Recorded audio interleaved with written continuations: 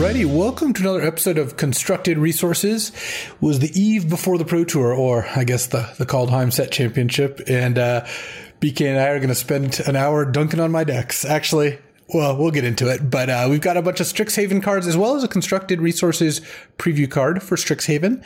So we got a fully packed show tonight, and before we get to it, we've got our sponsor, ChannelFireball.com. You can go to ChannelFireball.com to buy cards from Strixhaven. There's a lot of sweet cards, and if you value cards by the amount of text on them, you get a really good deal on Strixhaven cards because they've got a lot of text, so you get a lot of bang for your buck text-wise. If you buy anything from ChannelFireball.com, you can use the code CR. And I'm excited to get to the show, so let's fire it off. Well, first of all, BK, I forgot to ask, how are you doing? Yeah, I'm all right. So for the PT, I'm going to be... No, go ahead. What? I'm all right. My Sixers didn't make any blockbuster trades today at the NBA trade deadline, so I it's all right. We got some cool cards to talk about, so I'll just have to be content with not getting Kyle Lowry, and I'll be content with talking about some new Strixhaven cards. And yeah, I got questions for you about these decks, Luis. Definite questions. But yeah, I'm excited to watch you compete this weekend. I will not be competing myself personally, but I'll be rooting for you my hardest. I'll be using concentrated rooting powers on you and Matt Nass. Yeah, we're both going to need it, given that I also know what Matt Nass is playing. Yep. All right, so let's get to it. First, Standard. I don't think Standard is actually that outrageous. We're just playing Teamer. We're playing Teamer Adventures with, Goldspan Dragon, Alrund's Epiphany, the Adventure Package, some great henges. And I mostly like the deck. The one miscast in the main deck and one in the sideboard have proven to be pretty good. I think that those cards are good. And I also think there's a pretty good amount of value in doing things like playing one miscast, one Mystical Dispute in a field of open deck lists where you're playing against skilled players who will kind of go out of their way to play around these cards. Yeah, it's kind of interesting. So for those of you who haven't seen Miscast, it's just a single blue mana for an instant, counter target instant or sorcery spell unless its controller pays 3. And obviously in a format with a lot of Bone Crusher Giants, it's pretty nice. And it, like you mentioned, in this open decklist field, the fact that you guys have a single copy of Miscast means that like those free roll Bone Crusher Giant stomps that your opponent might want to pull off on turn 2, well, they might want to give it a second thought if you have a single blue mana up. Also, we'll see how I end up playing the tournament, but I think if I win my first couple rounds, I'll start going full control to always be representing it when I have blue mana, but not if I start like 1 and 2. Then I'm probably not going to do it. Yeah, you're not wrong. I mean, it's an unfortunate aspect, and it was something that I had to get used to playing on Arena last year when I was playing a lot of Teamer Reclamation decks, and it's like a pretty real thing that you just kind of have to like always bluff the Mystical Disputes if you want to play at the absolute highest level. If you're not going to get much of an edge or learn very much or become much better of a player by just doing it on the ladder. If you want to do it and you have the energy for it, just fine, just do it, I guess. Your opponent's going to hate you, but because you're going to bog the game down. But it's not going to like make you much better of a player. But when you get to the PT, like I definitely am aware when my opponent has a Mystical Dispute response window, and I'm sure you are too. Yeah, and so just to be clear, especially for those who don't play Arena, if I didn't have full control and just played the game as normal and had a single blue mana up and they played an instant or sorcery or a blue spell and it auto passed there, they can tell I don't get priority. They know I don't have Mystical Dispute or Miscast, whichever is applicable in that situation. In order to combat that, the technical correct play, if you want to, again, go for max edge, is to always have full control on, so you always get priority, so they can't get any information. There's no information leaked. The downside is, well, it's kind of agonizing. And that's why I actually am not really joking when I said, if I'm doing well in the tournament, I'm more inclined to want to do those things. If I'm not, I'm probably not going to stress about it, because it's just going to depend on what my state of mind is at a given time and energy level. Obviously, if you detract from your own play by doing stuff like that, you shouldn't do it. But when you play against someone good and they can figure out you don't have like a Mystical Dispute in hand, they'll just cast Alrund's Epiphany into your 1 mana, as opposed to maybe not doing that if you're always getting priority.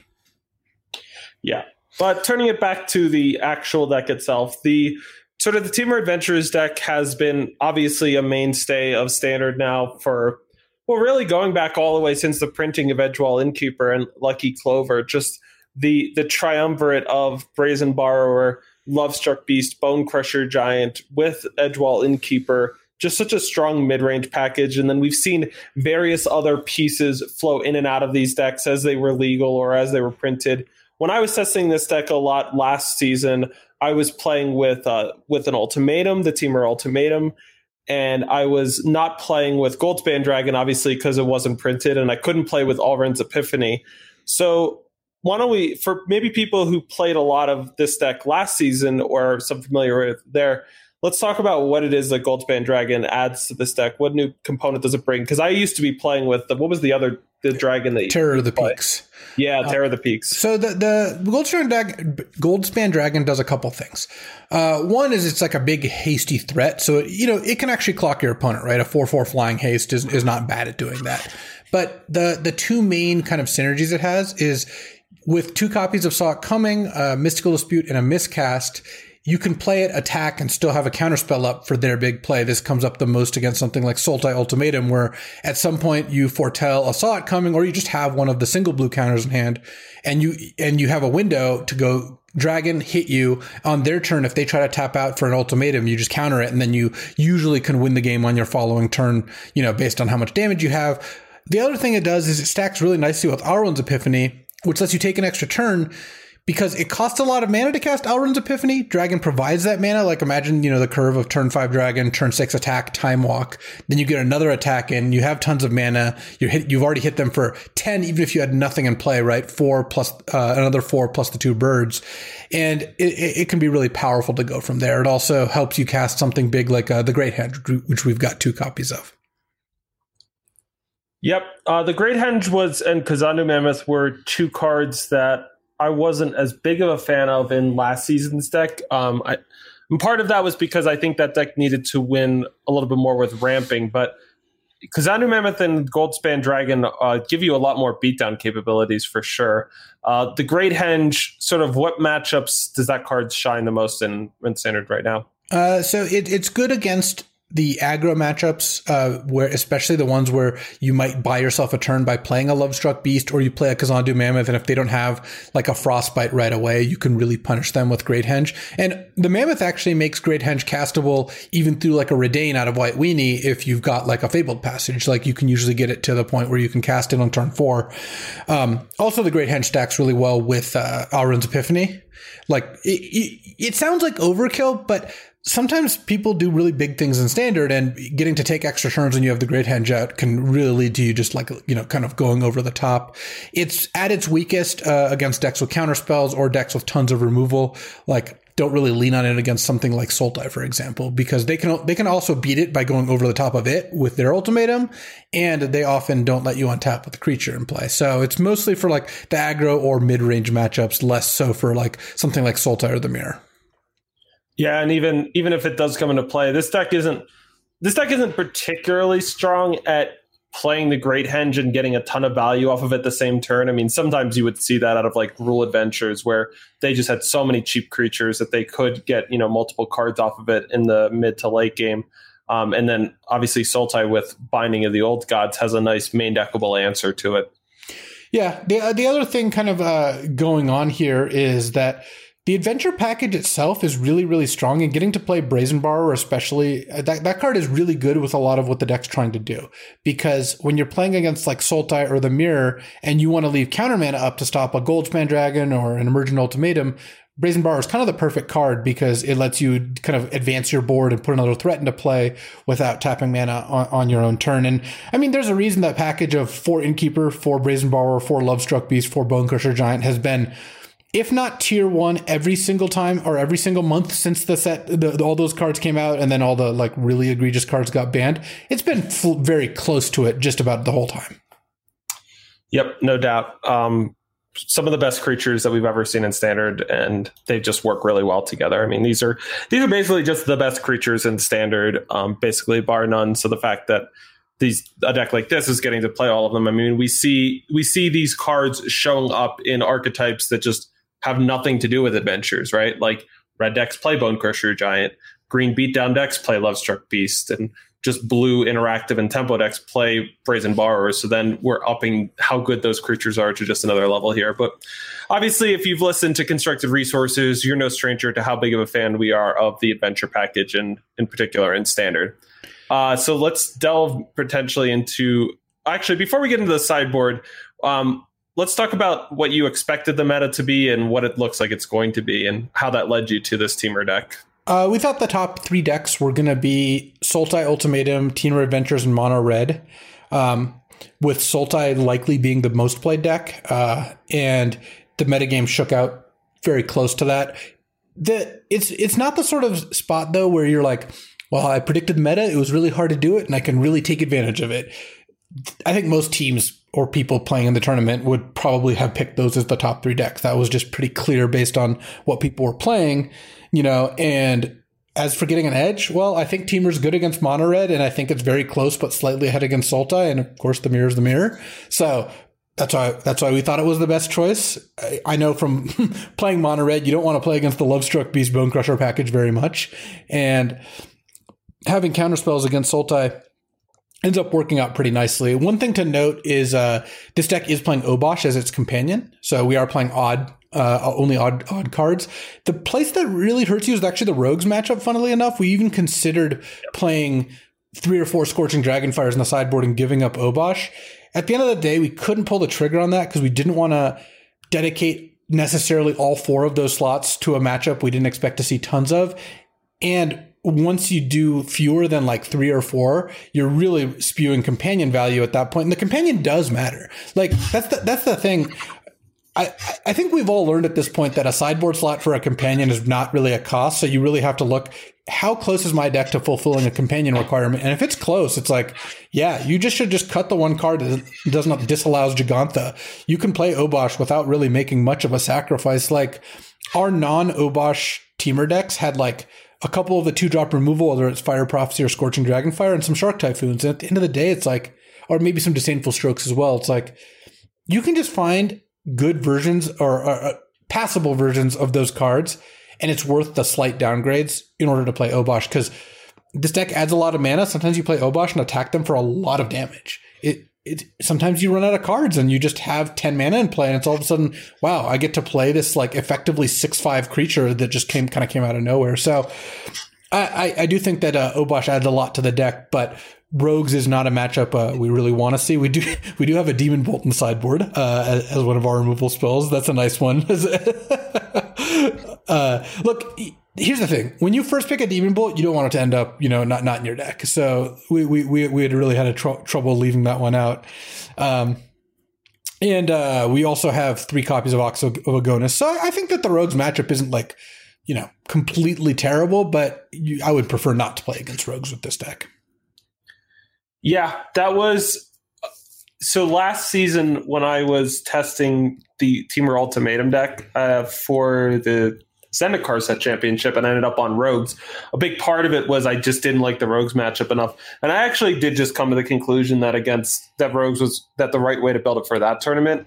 Slightly different deck, but pretty close, was to just cut Obosh and play the Scorching Dragonfires. They were that good in the matchup, and the other answers just weren't good enough. But Rogues is definitely not going to be as popular this weekend. We already know, as it was that time around, so that makes sense. As far as I like some of these one-ofs. Can we talk about the one copy of Soulseer? That's a cute one. Yeah, that's the 2 in a red, deal 5 and lose indestructible. It's mostly for Lovestruck Beast, Gruul type decks or even the mirror, but also against like Toski. If you play against like those kind of decks, you can end up figuring out ways to deal with it, because it does strip indestructible from the creature, so you can actually blow up the squirrel. Not that I expected much of the Clarion Spirit deck. I think that was not going to be super played. Yeah, the other spot that you see indestructible show up in the format is the sometimes the cycling decks will have copies of Fight as One afterboard, and that will also strip the indestructible from that too. So, all right, so cool stuff. I mean, overall, this deck is not too adventurous. It's extremely adventurous. That's the deck. Yeah. All right, I got you. Yeah. Pretty normal stuff, though. You're playing just a really solid mid-range deck, and you've got a strong over-the-top finish. And like you mentioned, you added a little bit of spice in the form of some more extra specialized counter spells, both to your main deck and sideboard, that do look like they can give you a nice little advantage in the mirror, just because just countering an early adventure creature and countering one of the big plays out of something like Ultimatum does sound awesome. All right, let's move on to Historic. Where let me explain what's going on here. Well, can I give my background on it before you do that? Oh, yeah. So last week when I was talking to you about, how preparation was going for this event, you were just bragging about how great Thick Jund was with just playing lots of Korvalds and how amazing it was. And now that I'm looking at your deck list, where are they? So here's what happened in Historic. I can actually walk you through it. We very early in testing identified that 4 Korvold food with Jund with actually fewer Trail of Crumbs than most people play, and 4 Korvolds just mandatory only because we couldn't play 5 was a very good deck. And this was at the point where Jund Company was the most popular Jund version, and then it was more people talking about other decks than Jund Food. So Sunday morning of the day decks were due, we're talking about it, but we get to the point where there was a Star City 5K open, and Jund Food was the most played deck, followed by Jund Sacrifice. And it was just we basically, if deck submission was a week beforehand, I think we would have been in a better position relative to the field. I'm not saying that we're brilliant for getting to Jund Food being good. A lot of people did. But we were on it pretty quickly and we're tuning the deck, and we had kind of started to really drill down what we wanted. And then the Mizing occurred, the great Mizening. So basically what happened is we looked and thought, what are the playable decks in the format? Okay, well, Jund Food is certainly the best deck. Also, what decks is Jund Food good against? And especially since I would say the average Jund Food deck had 4 trails, or the median Jund Food deck had 4 Trail of Crumbs. I think the Jund Food deck is very good against control decks. They just have a huge problem with Trail, and then Korvold's great, and just overall the deck is very strong, right? I mean, there's a reason this deck's great. I would much rather have Trail of Crumbs be playing that than Collected Company for that matchup. Yeah. And so we're okay, so Jund Food is going to be the most popular, and we'd guessed probably in the 35, maybe 40% range, though some members of our team Kai was it's not going to be really much over a 30 because people just don't want to play it, which I think if everyone was trying to optimize, including ourselves, you should just play Jund, and I think half the field should be Jund based on what I believe the strength of the deck is, though we'll see what people have brought to kind of take advantage of that. And then the fact that it was good against the control decks led us to play a deck that Gabriel Nassif brewed up during our team meeting on Sunday morning when the decks were due Sunday night. A furious day of playtesting ensued, and we ended up on anti-Jund Abzan. So let me walk you through. Which is a classic, because if you play the modern format, that was always the go-to, is Jund's really popular this weekend. Well, I'm not going to bring Bloodbraid Elf. I'm going to bring Lingering Souls instead, because that's really good against Liliana the Veil. Yeah, I mean that there is some precedent for this. So this deck, it's a Yorion deck, 80 cards. The best card in the deck is Wall of Blossoms. For those of you who haven't been playing for millions of years, it's 1 and a green for an 0/4, and when it enters the battlefield, draw a card. What? Are you joking about that? Why? I don't know. Wall of Blossoms is the best card in the deck? I mean, Wall of Blossoms is awesome. It just does it all. It stops early attackers. It puts a creature into play to protect from priest, and it draws you 5 cards over the course of the game. Thanks to all the Yorions. I'm not. I can't. I just don't have a read. Wall of Blossoms is fine. I guess I just assumed that people were doing really. Let me put it this way: when I played historic tournaments, I've gotten Muxus out of the tournaments. I've had people put 500 million Mayhem Devil triggers onto the stack. I just haven't seen it be a format where a card like Wall of Blossoms is the best thing going on. Oh, just wait till this weekend. So yeah, 4 Wall of Blossoms, 4 Yasharns, the pig, 4 Knight of Autumn, blows up Trail, blows up Witch's Oven, gains life against aggro, is a 4/3 beater against other decks. Also can blow up random enchantments and artifacts from other sources. 4 Extinction Event, 4 Thoughtseize, got to play Thoughtseize, 4 Mazemind Tome, 4 Baffling End. So Baffling End's actually a pretty sick one with Yorion. This is the enchantment for 1 and a white that exiles a creature that costs 3 or less.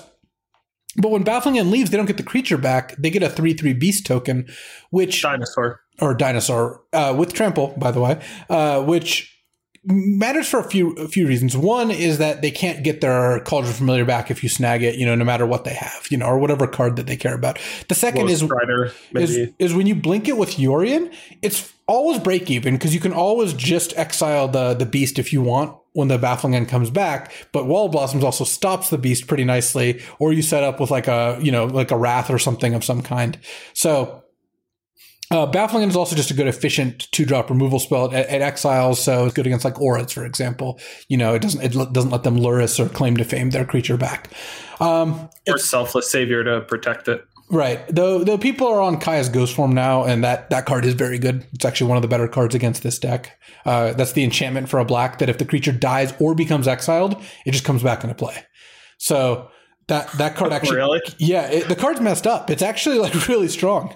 So that card is quite annoying. But luckily, we've got 2 copies of Kaya, the Planeswalker that can exile 1-cost creatures like Cat or Oven. 2 Oath of Kayas, which is a pretty good one with Yorion. And then, 3 copies of Yorion, 4 Binding the Old Gods, a classic combo with Yorion, and then, Yorion is your companion, and a couple of copies of Mythros of Nethroi, the unconditional removal spell. So basically what this deck is trying to do is priority 1 is beat Jund, and it does. I do believe that this deck is very good against Jund. Played a good amount of matches with it, and its record against Jund is very, very good. It's got 4 copies of Yisharn. It's got a bunch of exile effects. It's got a bunch of wraths. It's got a bunch of, every card that you really want against Jund. It can dismantle all of its engines. It's got Elspeth Conquers Death to kill Korvold and Mayhem Devil and all that stuff. It's I really like the incidental life gain you guys have for that matchup too. Yeah, 2 copies of Oath of Kaya, 4 Knight of Autumns is, and also Kaya herself can also gain a lot of extra life. And the 4 Mazemind Tomes, right? Yeah, Mazemind Tome does the trick as well. I would say you could say that it struggles against control decks, but that is underselling it.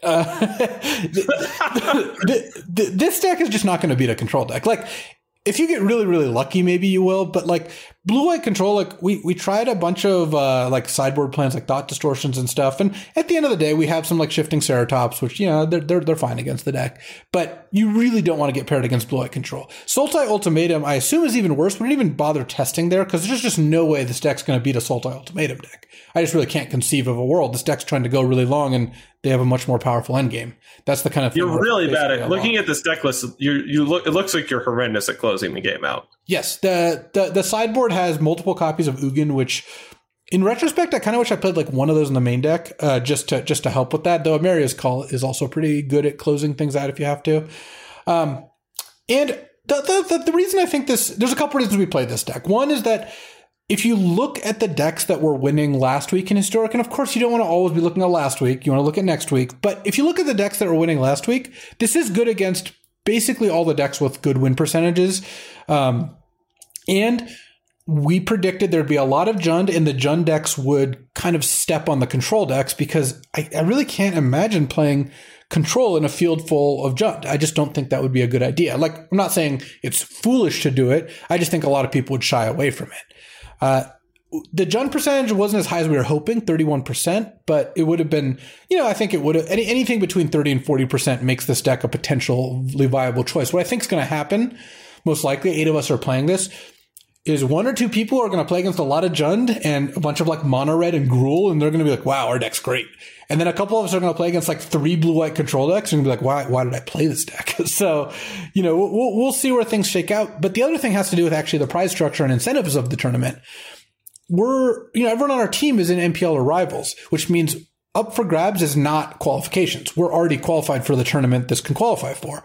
What's up for grabs are points in our respective leagues, which really only pay off if you top 8. You can Isn't that true for everyone? Well, you can qualify if you. I don't know what record you need to win another qualification, but my recollection last time around was that you basically had to like top 8 or just shy to like basically. Well, in that case, this would apply to everyone. I don't know how it works, but the point is, I would never in a million years play this in a league weekend. If this tournament this weekend was a league weekend instead, where every match win is a point and you're just trying to go for points over the season, I think this would actually be a really bad choice because this deck is more likely to cluster on the high or low end, where if you play against a lot of Jund decks, you're going to do really well. And if you play against very few Jund decks, you're going to do quite poorly. When the rewards for spiking are high, but the rewards for median finishes are low, I think you're better off trying to take a shot. And I don't believe in anything you just said. I want to be on the record before we get hit with the math people. Well, what I'm saying is, like, what if this tournament was like 42% Jund or something? It's not because I think it's not because I think this deck for the field we're seeing right now is only going to do really well or really poorly. It's we were trying to aim at the tournament that was like half Jund or 40% Jund. Yeah, I mean, I think you make a probabilistic bet on, and then things could go your way or not go your way. But I don't think the math. To be clear, I'm not saying this deck's going to 3-0 or 0-3. I'm saying this deck's either going to be, this deck's more likely to be very well positioned or very poorly positioned for the tournament. Sure. That's what I'm saying. I'm not saying that, you should try to draft a 3-0 deck, but if you fail, you'll get an 0-3 deck, because that's not how it works. Like, decks just have a win percentage, right? A 60% win percentage deck is better than a 55% win percentage deck, even if one of the decks is higher variance. I'm saying we played this deck hoping to snipe a tournament that was lots of Jund. It ends up being a good amount of Jund, not enough Jund to make this bet very good. I don't think this deck is optimally positioned for this field. So I'm not saying given this field, I think this deck's going to do well or poorly. I'm saying we picked a deck that had the capability of being the best deck in the tournament. It is not the best deck in the tournament. But imagine a field where 45% of the people are playing Jund. You would probably want to play a deck that just beats Jund and doesn't care about much else, right? Like, because it's not like this deck's 0% against non-Jund decks. It's also good against aggro decks.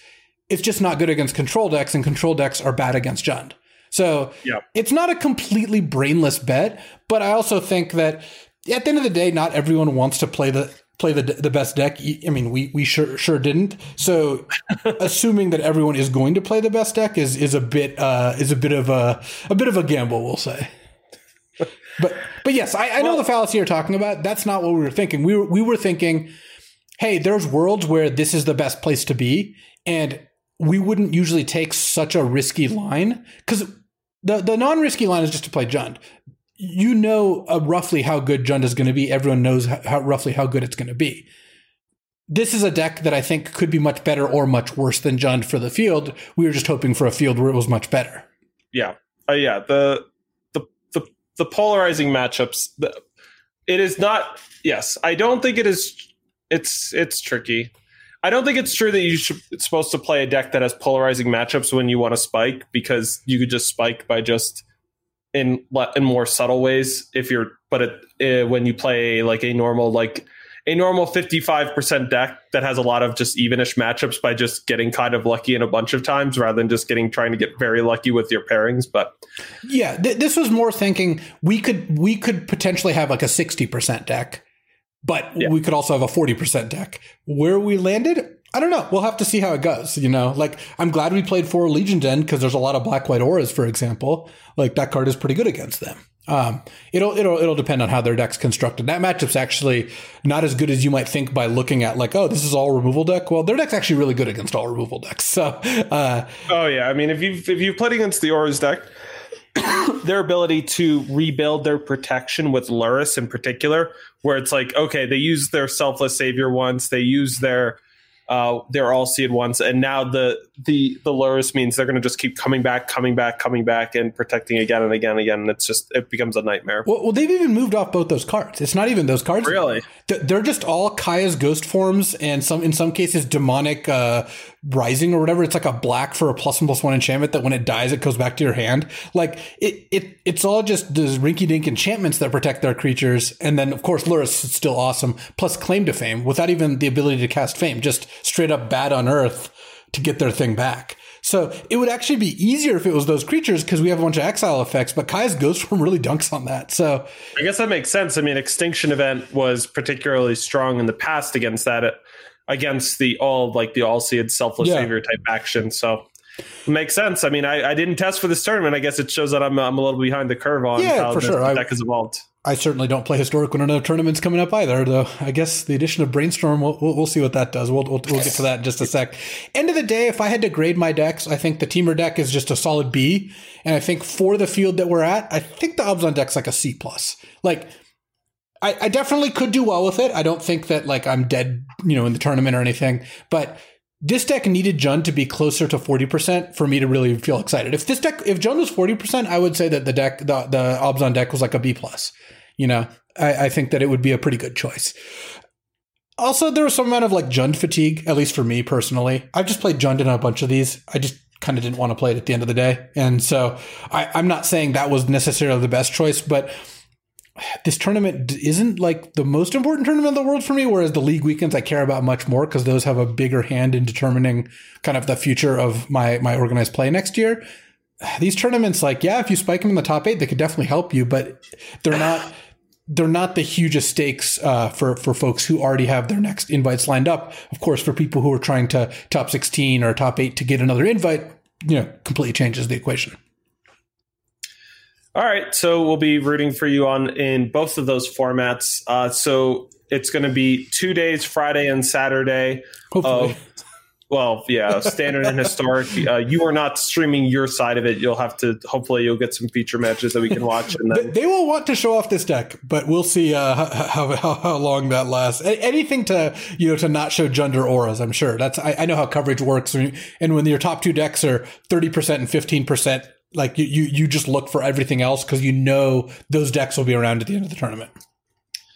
Yep, makes sense. I mean, there's some wild decks that they can feature in historic. There's some people who brought elf decks. There's some Elvish Archdruid is now in the historic format. Some people who brought Niv Mizzet. Yes, we know some people on that. Some people are playing Angels. So some stuff going on. But that'll be starting up Friday, and probably by the time you were listening to this episode, we had to delay when this episode came out a little bit to tell you about our Strixhaven preview card. The tournament will probably have already begun, so you can go check it out on Twitch. All right, so moving on, Strixhaven School of Mages is the next major standard set release for Magic. It is preview season has begun for it, and the set is just weeks away. Today, they unveiled most of the major mechanics for the set, and they unveiled some of the new double-faced cards, and let's start getting into it. Well, let's give the people what they want. Let's give them our preview card first. All right. So our preview card is not appearing in a Strixhaven booster pack proper. It is a Mystical Archive card, which means it's like basically a promo, and it will be legal in historic. And so today we are proud to announce that the card Compulsive Research is coming to Arena, coming to the historic format. As this is a podcast, we can't show you the nice, pretty new art it has, but Luis has prepared a nice, extensive description of it to really paint a picture. Go ahead, Luis. I will not describe it in the terms that we described it pre. All right. Well, let's tell people what Compulsive Research does, because Luis, I've cast this card a bunch of times in Cube, but you've actually played this card back when it was in Standard. I played it in my first big tournament finish, Solar Flare. It's 2 and a blue. It's a sorcery. Target player draws 3 cards. Then that player discards 2 cards unless they discard a land. So this is the, I guess, the follow-up to Thirst for Knowledge. It was after Thirst for Knowledge, but sorcery speed. But you could discard a land, which is obviously much more powerful than discarding an artifact. Yes, there are some decks that specifically want artifacts in the graveyard, but every deck plays lands and lots of them. So more often, this is a draw 3, discard 1. I mean, if this was in Standard, it would probably, be interesting to play in some decks. Like Thirst for Meaning saw a little play, and that card's a lot harder to use. It is. The big thing going on with this one, it'll be interesting to see if Compulsive Research can find its niches at it. For blue decks, it is a sorcery speed form of card draw, and it's as I think the world has gotten a little bit more powerful, the bar has gone up for sorcery speed card draw, just because having a key counterspell answer to an important card out of the opponent has just felt even more important over time. What Compulsive Research does that's pretty dope is it can be both a card filtering card for, your normal control deck, but it works particularly well in combo control decks and in particular reanimator decks, where it is a way where if your opponent is, interacting with you in terms of trying to disrupt your ability to reanimate creatures, well, you could just use Compulsive Research as a good solid card draw card, but it's also a nice little discard outlet. So it does fill a nice dual role in those. And so that's the first place I'd sort of look. And I think the first place that really takes advantage of what makes Compulsive Research a special card does this present the opportunity for a new kind of reanimation deck in Historic? Yeah, and certainly it's maybe not the most powerful Mystical Archive card to enter Historic, but it's certainly not the weakest card. I mean, this card does, it has done things in the past, and I could see it getting a little traction in Historic. But moving on from Compulsive Research, and of course, thanks to Wizards for the preview card. What's the weakest one? Whirlwind Denial? No, I'm just going to move on. I'm kidding. If you have to ask, the weakest one is probably, from just looking initially, Urza's Rage is just not a card that is kept up with the times. Urza's Rage used to be a bomb. It used to be awesome, and it's 2 and a red, deal 3 at instant speed. It can't be countered, and then you can pay an additional 8 and a red as kicker, and then it deals 10 instead, and it can't even be prevented. But as good as this card was in Invasion Block literally 20 years ago, it's just not that good anymore. Magic's moved way past that. So I'm going to have to say Urza's Rage is probably even weaker than like Defiant Strike, the +1/+0 and draw a card trick. Because at least that, maybe some feather decks and stuff like that, end up using that kind of card. But, now that we're on the Mystical Archive, let's just start there. Let's take a look at the archive that we know so far. Of note, there are 7 cards banned that in Historic from the Mystical Archive. So these cards are Abundant Harvest. That's the 1 green, untap all your lands, I think. That's Early Harvest. I guess Abundant Harvest is probably similar. But that one's banned.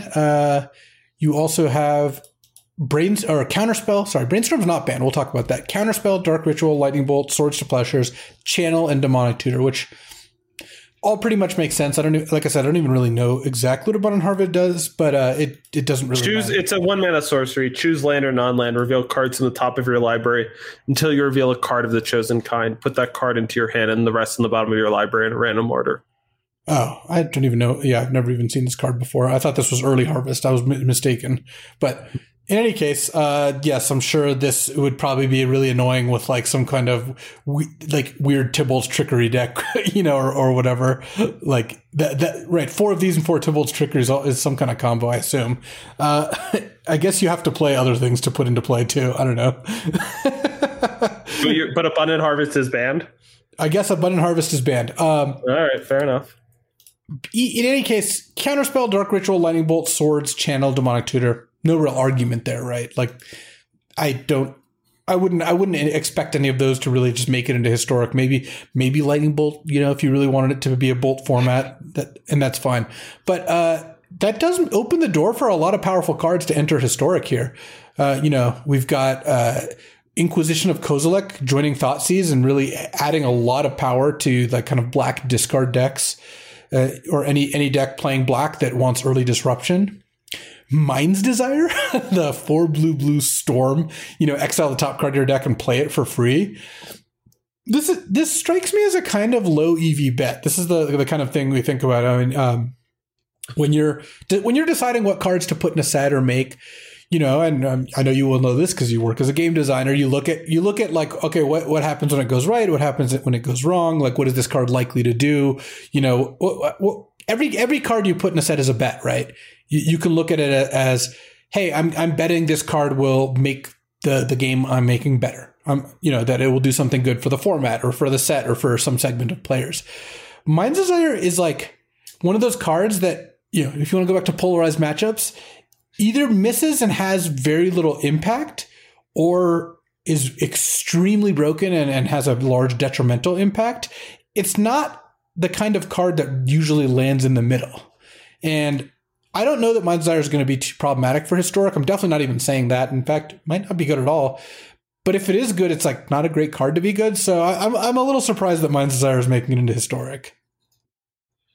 Yeah, it's interesting. I don't know. We'll see. We'll see how that one goes. I think the one that I'm just like the most like over is probably just Time Warp. It's fine. Like Time Warp's a card which just shows up occasionally in Modern and in the Taking Turns deck. And I don't know. I'm pretty burnt out from the Nexus of Fate experience. There's a lot of cool time walks from Magic's history that have some additional properties, and like there's a lot of them that they could have added. You know, whether it's something like Part the Water Veil that kind of like have some cool extra bonuses to them, but to just put like the cheapest one and the one that's most likely to just make it so I have to play against more Taking Turns deck in a tournament, I can't say I'm like the most thrilled about it, but whatever, you know, I'm sure I know if you have not gotten your fill of taking extra turns, Time Warp's pretty good. And you know, there's a lot of powerful cards that you can combine it with if you're just into drawing a lot of cards and taking all the turns and copying Time Warps. You know, go for it.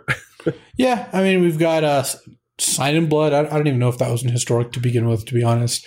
And yeah, I mean, for the most part, these cards look really cool. I like the particular art style on these.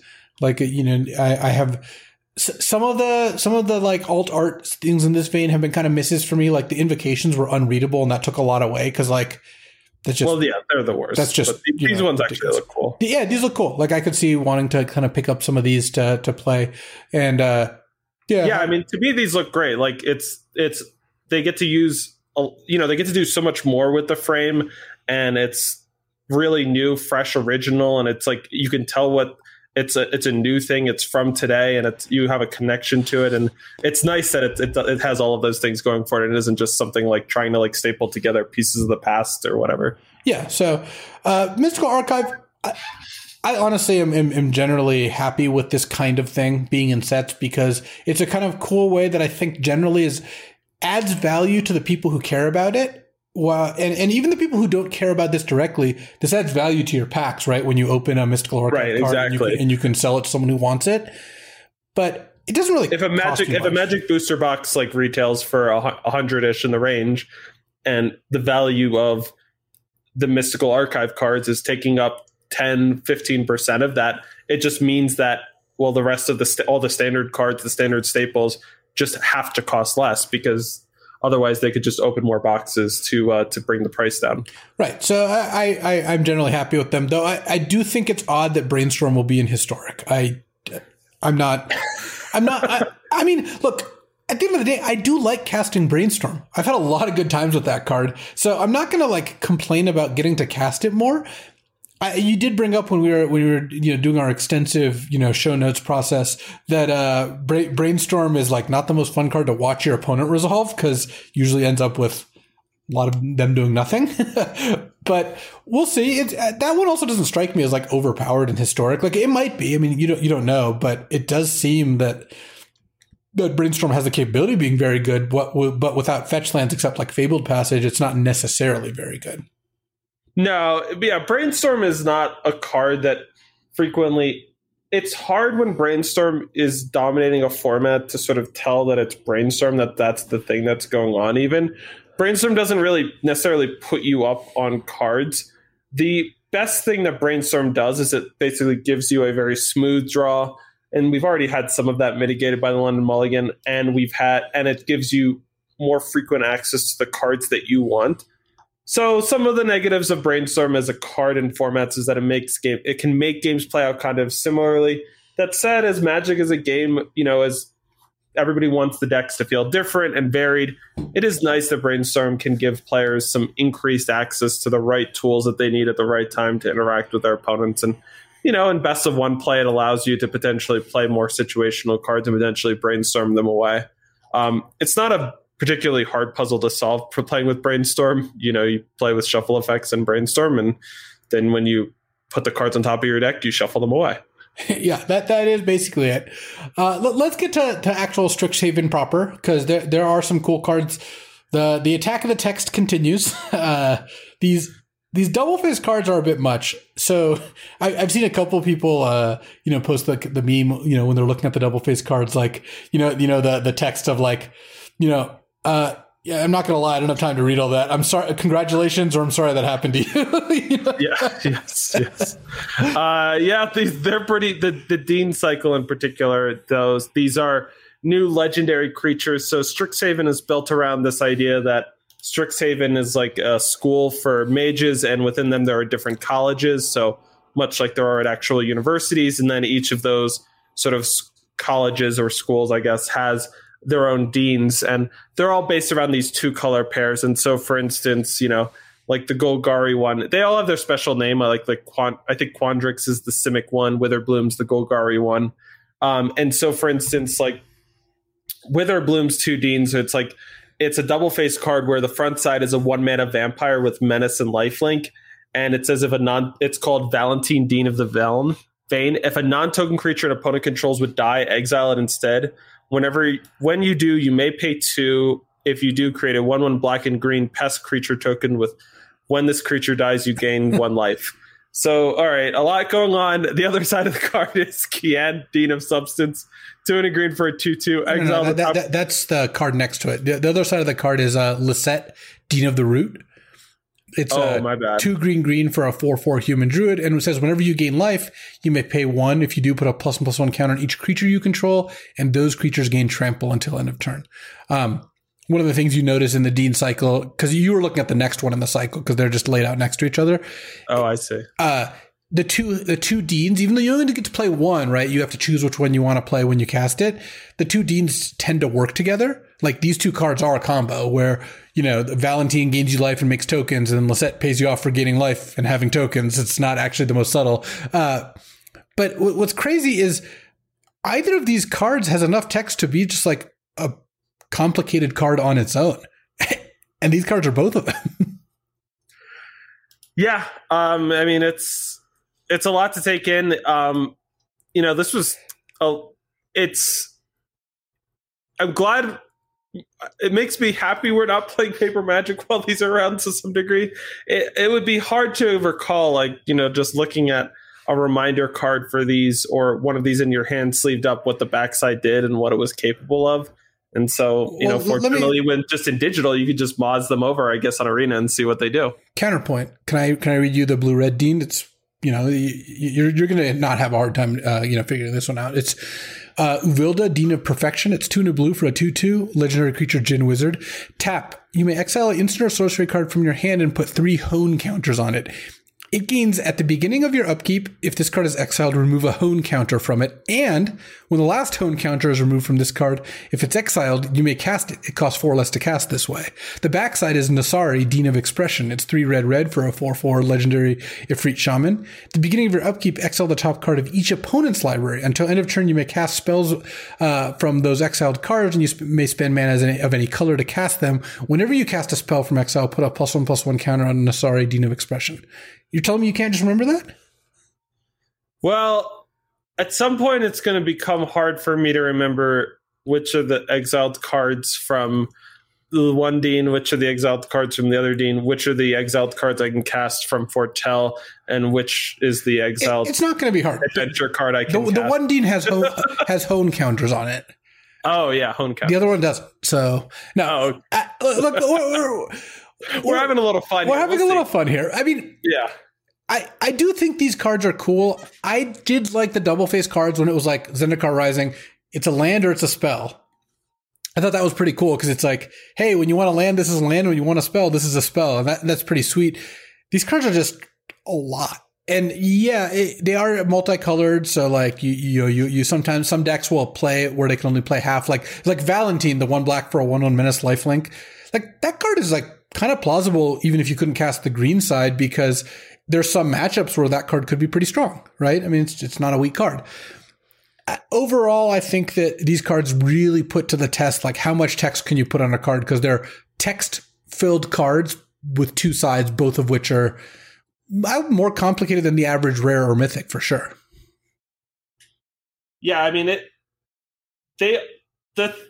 there is a story that's going on with them. I mean, I think one of the big things for, people when they want to start playing with them and construct it is going to be try to decipher down the text box into start imagining in your head when you think each half is going to be good and what it does for you. So for like Uvalda, this is the Dean that, you can exile spells, instants or sorceries, they get home counters, and then when you cast them later, they're 4 less to cast. So it's like, okay, there's a lot going on. But the big thing with that one is, okay, this side is like good when I have a lot of cards and I don't have much mana. And so this will allow me to sort of put some spells on layaway and get them cheaper later. Okay, got it. And then the other side is you start getting to, starts exiling cards from your opponent's library that it lets you cast. And so the big thing there is it's like, well, if you're short on action in hand, then you maybe want that side more. And so hopefully what will happen, and the best case that this plays out is those sort of innate ideas of, or sort of the underlying sort of need that the card is fulfilling starts getting tied into you with the card in your hand. And then that'll make it a lot easier for you when you're evaluating which Dean you want at any given time. So there are a lot of cool cards, and here's let me give you an example of a double face card you pointed out, which I think is very good. It is a cool card. It's a Torrent Sculptor. So the front side is 2 blue for a 2/2 Merfolk Wizard with Ward 2. Ward is a new keyword that says when this becomes the target of a spell or ability an opponent controls, counter it unless that player pays 2. We'll get to Ward after this card, actually. But so it's got Ward 2, which has like the Frost Titan text, where whenever they try to do something to this card, they have to pay an additional 2. So, that's already like a good amount of protection. And it says whenever Torrent Sculptor enters the battlefield, exile or instant or sorcery card from your graveyard, put a number of +1/+1 counters on Torrent Sculptor equal to half that card's mana value. That's what the cost, rounded up. So you exile a 4-mana sorcery or instant, you get a +2/+1 counters. You end up with a 4-mana 4/4 with some protection. The other side is Flamethrower Sonata, which is 1 and a red for a sorcery. It says discard a card, then draw a card. When you discard an instant or sorcery this way, Flamethrower Sonata deals damage equal to that card's mana value to target creature or planeswalker you don't control. And the reason that I think this card appealed to both of us, and correct me if I'm wrong, is the two halves are very different and they both work well together. And when you have when you can imagine drawing 3 of these and casting 2 as the Sonatas to put some big expensive sorceries or instants in your graveyard, and 1 as a Torrent Sculptor to kind of, siphon those in. And I like the cards that are conceptually very different. So I actually do like this more than the Deans, even though the Deans are cool. Like each of the cards, like some of those the Dean cards are quite cool. They both are legendary creatures that do a bunch of stuff, whereas this is a burn spell or a creature. And I kind of like the things being more far apart for the reason you mentioned, which is when you want one versus the other. Yeah, I mean, in general, it's easier to convert a creature. The big advantage of creatures in Magic is that you get to keep using them. You get their abilities for longer. They can be used in a greater variety of ways once they're on the board. The biggest downside to creatures generally is that they're more vulnerable to opponents' interaction, that you have to more or less wait a turn before you get to use most of their abilities and get to attack with them. And so the backside of a creature being a spell is just awesome because you get all of the immediacy of the impact. You get how hard it is typically for the opponent to immediately negate the effect of the spell. And so for a card like this, where it's like, you either get a good removal spell or you're getting a durable or you're getting a threat. That's great because it's much more likely that the game situation really wants one or the other from you. And so the fact that this card can consistently meet the need is just a great thing to have access to. What other cards from Strixhaven stood out for you? So if we want to talk about the Planeswalkers for a moment, the ones that they've revealed. So the one that I really like the most is Kasmina Enigma Sage. And this is 1 green and a blue for a 2 loyalty Planeswalker. And first of all, historically, 1 green and a blue Planeswalkers have included the most busted Planeswalker of all time. So that's a great place to start. Each other Planeswalker you control has the loyalty abilities of Kasmina Enigma Sage. I was just making a joke about Oko, just in case you missed it. But probably didn't if you were playing Magic. But +2 ability is Scry 1. The -X ability is create a 0/0 green and blue fractal creature token, put X +1/+1 counters on it. And then the -8 is search your library for an instant or sorcery card that shares a color with this Planeswalker. Exile that card, then shuffle. You may cast that card without paying its mana cost. Let's get it clear. This Planeswalker is bad by itself. It's bad. It's one of the worst ones I've ever seen. It's not that terrible because it's a 3-mana one that has a +2, so it does gain a decent amount of loyalty quickly, but Scry 1 is not a particularly powerful +1. The awesome thing about this card is that this is basically an enchantment. you know how like Glorious Anthem is like an enchantment that pumps up all of your creatures? Kasmina is like that, but for your planeswalkers. So the ability to give this +2 Scry 1 ability to another planeswalker is awesome. If you ever have a planeswalker which has a ultimate that you really wants to achieve, but it doesn't have anything more than a +1, Kasmina now says it's going to get to it a lot faster if it's in play, because it can +2 to Scry 1 to get there. And for some planeswalkers, they literally don't even have plus abilities. They only have minuses. Some of what was it? Sarkhanvol. It was there have been a couple. Sark and the Mad, I think was Sark and the Mad. Yeah, that have just not and Kiora from War of the Spark. That just comes into play. You can use them so many times. A lot of the War of the Spark ones fall into this category, actually, like Narset, Parter, Veils, where you're only intended to be able to use it a couple of times. But giving it a +2 means now you can unlock and use these planeswalkers more frequently. And then this -X ability, where you can just -X any planeswalker to get a XX for the amount of loyalty, just means all of these planeswalkers that had just bad abilities, medium abilities, but you couldn't really do much with their loyalty. Well, now you just have this way to just make a huge creature and just have a creature that could just protect your planeswalker with it. The one that really stands out to me that really combines nicely with this one, I'll be curious to see if we can do anything cool with this one in Historic, is the Kiora from War of the Spark, the Behemoth Beckoner. And so this Kiora was just 2 and a Simic hybrid for a 7 loyalty planeswalker, and it has -1 on tap target permanent, but also whenever creature with power 4 or greater enters the battlefield under your control, draw a card. With Kasmina, we could just literally play Kiora and immediately -4 it and get a 4/4 and draw a card and still have a 3 loyalty Kiora behind. And that's just a pretty dope little combo. So I don't think this Kasmina is like actually like a very particularly strong planeswalker, but it is the kind of card which, if it would not be hard for them to make another planeswalker in the future, which combines with this one in a really powerful way that could actually get Kasmina over the edge in Standard. Yeah, I think kind of in the same vein, the -X means you can just cash out all your planeswalkers in a kind of Sarkhan-like feeling, the one that turns all your planeswalkers into dragons. This does let you play Kasmina, make a 3/3 or 4/4 with one of your other planeswalkers, then plus Kasmina, the next turn make a 3/3 or 4/4. I don't know. It puts a bunch of stats on the board. 3-mana planeswalkers are pretty cheap too. Yeah, you get to get them out pretty quickly. Yeah, in older formats, this can just come down on the second turn. And we didn't talk much about the -8 ability, but, that's another one where if you have a planeswalker, like, I keep coming back to Kiora. Kiora is just the perfect pairing with this one, where you could just immediately plus it, get up to 9 loyalty, and then -8, where you could just literally cast any instant or sorcery card that shares a color. In Standard and even in Historic, that just likely means you can get something like an emergent ultimatum. Like in Historic, it's literally a curve that you could just do is, you could just have a Kasmina. The next turn you play Kiora, tick it up, and then the turn after. And could just literally be on turn 4 with a Llanowar Elf. You're just casting an ultimatum, and you still have 2 planeswalkers left in play. Yeah, it seems pretty sweet. Professor Onyx is also making some waves. This is 4 black for 5 loyalty Liliana. So I guess she's Liliana in disguise or something. And she has Magecraft, which is actually a really cool keyworded thing. I like that Magecraft got keyworded. It says, whenever you cast or copy an instant or sorcery spell, do X. In this case, the X is each opponent loses 2 life and you gain 2 life. So all your spells come with tendrils stapled on top. The copy part is actually what's made Chain of Smog now a $10 card. Apparently, Chain of Smog, if you haven't seen it, is it's a card from Onslaught. And it's 1 and a black, so target player discards 2 cards. That player may copy the spell and may choose a new target for the copy. So the way this played out, no one ever really knew about this card because no one ever played it, was you cast it, make them discard 2. If they want, they can point it back at you. You could point it back at them, and all of a sudden no one has any cards in hand. But the thing is with Professor Onyx here, you can just choose to copy it as many times as you want. It doesn't require any cost.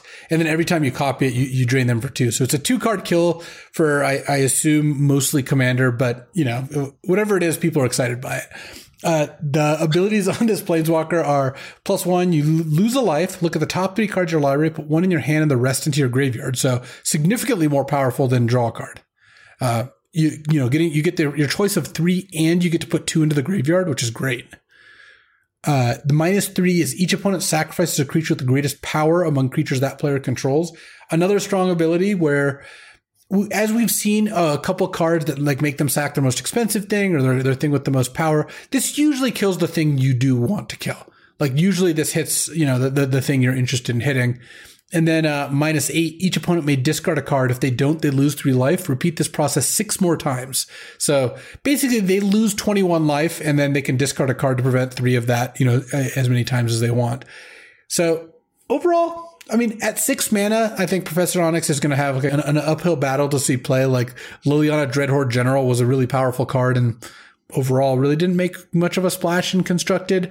But I like some of the things that are going on here with Professor Onyx. Having 6 loyalty and getting an immediate card draw, plus giving you a lot of life. If you're untap and cast 1 or 2 spells, that's already like draining them for 4 is, I think, pretty close to like drawing a card, sometimes more. Yeah, definitely a high bar just because, like you mentioned, you typically can just get a Planeswalker, which will more or less remove a permanent and draw a card for 5 mana. So this is kind of costing you 1 more. And it's not like, and the things that it does is it's got a slightly more selective form of card draw, and it kills creatures with some protective abilities a little bit more regularly. Those kinds of upgrades are nice, and they're the kinds of things that you sort of get when you tune your deck is what you're looking for a particular metagame. Those typically aren't the kinds of upsides that are worth an additional full mana worth of cost. So, but we'll see. I mean, Professor Onyx's Magecraft ability, of course, it just gives you so much potential to just kill your opponent the next turn if you get to start the turn with it. So that's probably the most hard to evaluate part of the card. Another card I like is Dragon's Guard Elite. 1 and a green for a 2/2 human druid at rare. And it has Magecraft, so whenever you cast or copy an instant or sorcery, you put a +1/+1 counter on it, and you can pay 4 green to double the number of +1/+1 counters on it. I just like Kirin Dryad throwbacks, and I don't think this card is too far from being something that a spell heavy deck might want. A 2-mana 2/2 that grows fairly rapidly, and then sometimes you just have the ability to pay 6 to kill your opponent if it's ever unblocked. It is pretty appealing. So Dragon's Guard Elite looks like a potential little beater, in the vein of like a cheap prowess creature, that sort of thing.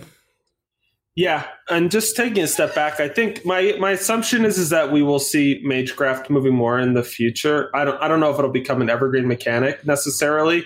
But I think we'll see this more often than prowess. I mean, one of the things I really like about Magecraft is just that it works with less stuff than prowess, but it feels a lot cooler as a mechanic.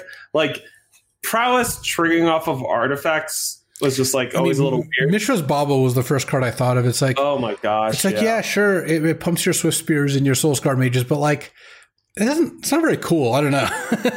Yeah, right. Like these are all meant to be like, these are all druids, wizards, and shamans, and it's just like, and warlocks, and it's like, yeah, those things getting powered up by instant sorceries makes so much more sense than your navigator's compass or whatever powering them up. I really like also that there's a cycle of 2-color uncommons, 1 for each guild, or school that have Magecraft, and they just put it in all 5 colors, which is great because. Yeah.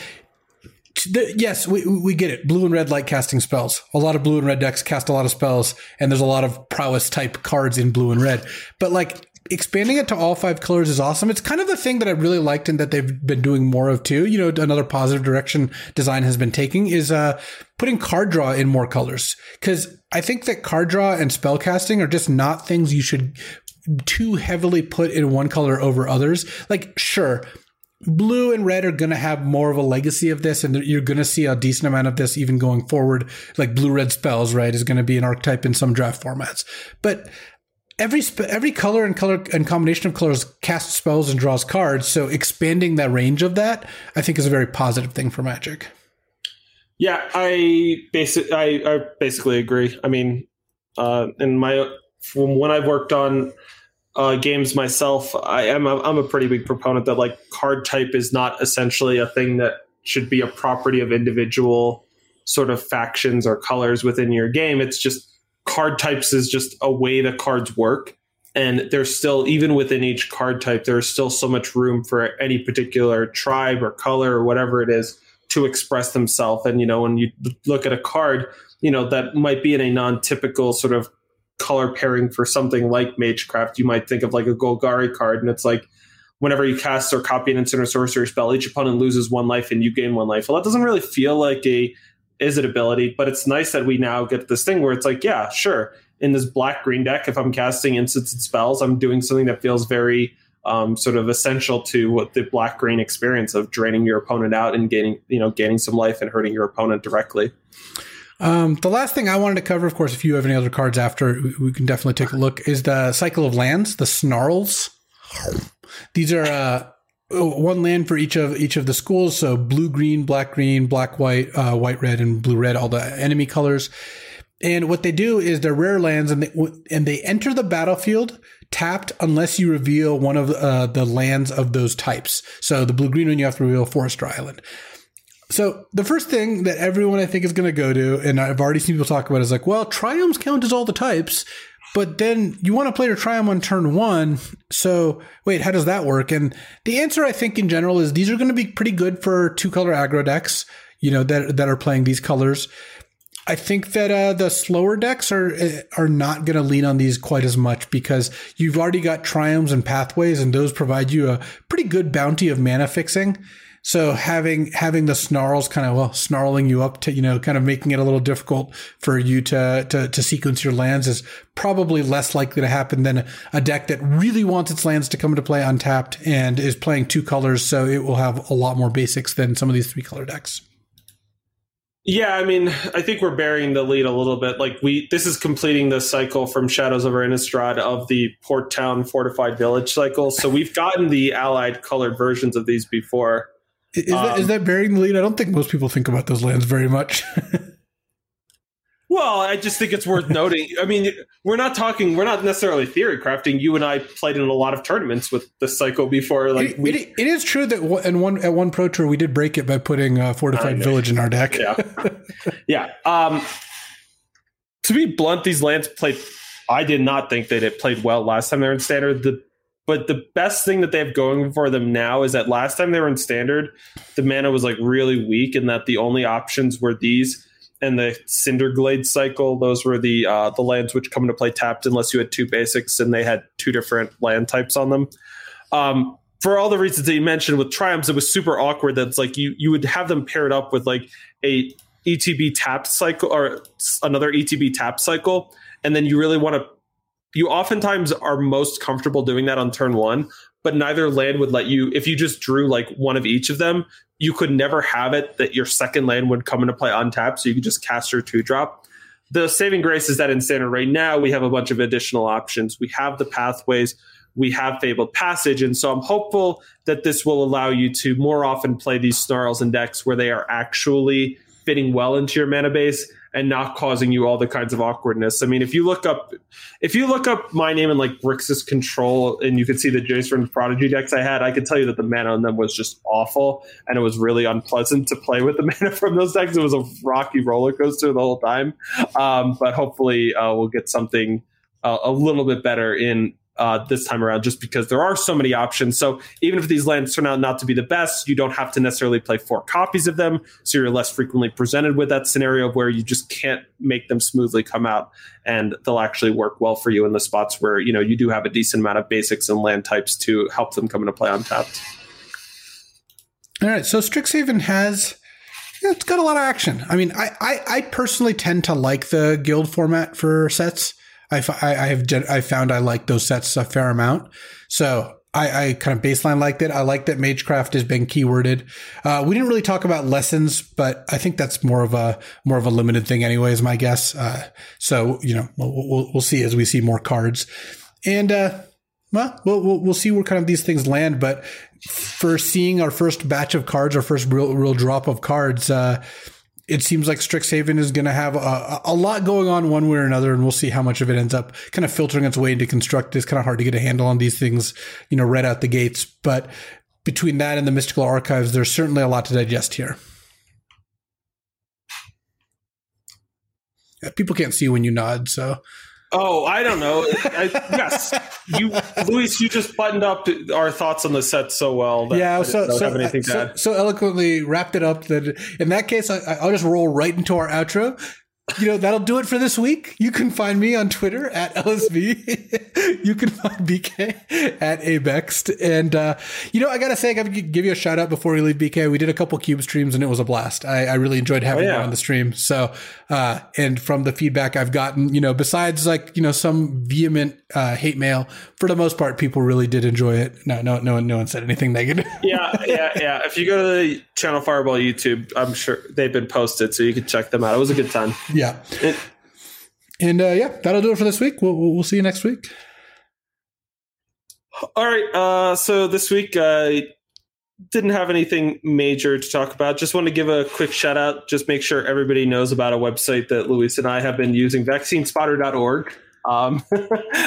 Just get the word out on it. So right now, in a lot of states, you might be now eligible to get one of the vaccines for COVID, and vaccinespotter.org will help you find out when there's appointments available in your area. So Luis and I have both managed to get appointments, and I'm excited to get mine now that I'm eligible. And it's great that we're finally sort of getting back to normal. And if you have insurance, your insurance pays for it. Otherwise, there is, I believe it's free if you don't have insurance. So don't take my word at that. But basically, if you are in I believe financial constraints don't really apply to this situation. So hopefully everyone can get vaccinated and we can get the world back to normal sooner and safer, I guess. Yeah, I do want to note that it's rubbed me a little the wrong way that, and this is why I think it's good that you're spreading the word on this. This has rewarded people who are good at doing stuff like going to vaccine websites and refreshing and finding appointments. And, we know a lot of people who have that skill set. In fact, most of the people listening to the show are probably pretty good at that too. But we're not the people in charge of rolling out the vaccines. And I think individually it's good for everyone the more people who get vaccines. So if you are eligible, I definitely think it's a good thing to be doing. You're in the groups of the people who they want to vaccinate. So get yourself vaccinated. But I do wish that it was more accessible and didn't reward so much, even if it meant that we would maybe get them later, the people who are good at refreshing websites and searching for things on the internet, because that is gonna, it's gonna slant, to the more privileged folks in general who are good at that sort of thing. Yep, that's definitely true. I think yes. First of all, the one thing I hope your takeaway from this is also, in addition to hey, you might be able to help get yourself an appointment sooner, which is great, is that, you can let your loved ones know. I was made aware of this website by a friend, and then I told my dad about it the other day, and now he has an appointment, and he's quite a bit older, and it's great for him that he can get a vaccine. For me, it's just a nice thing to do. And, at least one thing I will say is that even if it is true that, there is some amount of the people who are good at refreshing pages and doing things like that will get vaccines sooner. Just overall, the fact that we have the internet as a tool so that if an appointment shows up at one pharmacy somewhere, thousands of people around the state can get notified, can find out about it. And it just means it's very unlikely that sort of appointments go to waste is a great thing. And, I think if you look in the numbers in terms of the fact that just literally millions of people are getting vaccinated each day is just kind of amazing. It's kind of mind-boggling to think about in terms of how fast this is happening, because I think what in the past they talked about a typical timeline for a project like this would have been 5 years in terms of developing a vaccine and then rolling it out nationwide. But the world moves a lot faster, and it's certainly great because I know all of us are really looking forward to getting back and getting together with friends and playing a little Magic. Definitely.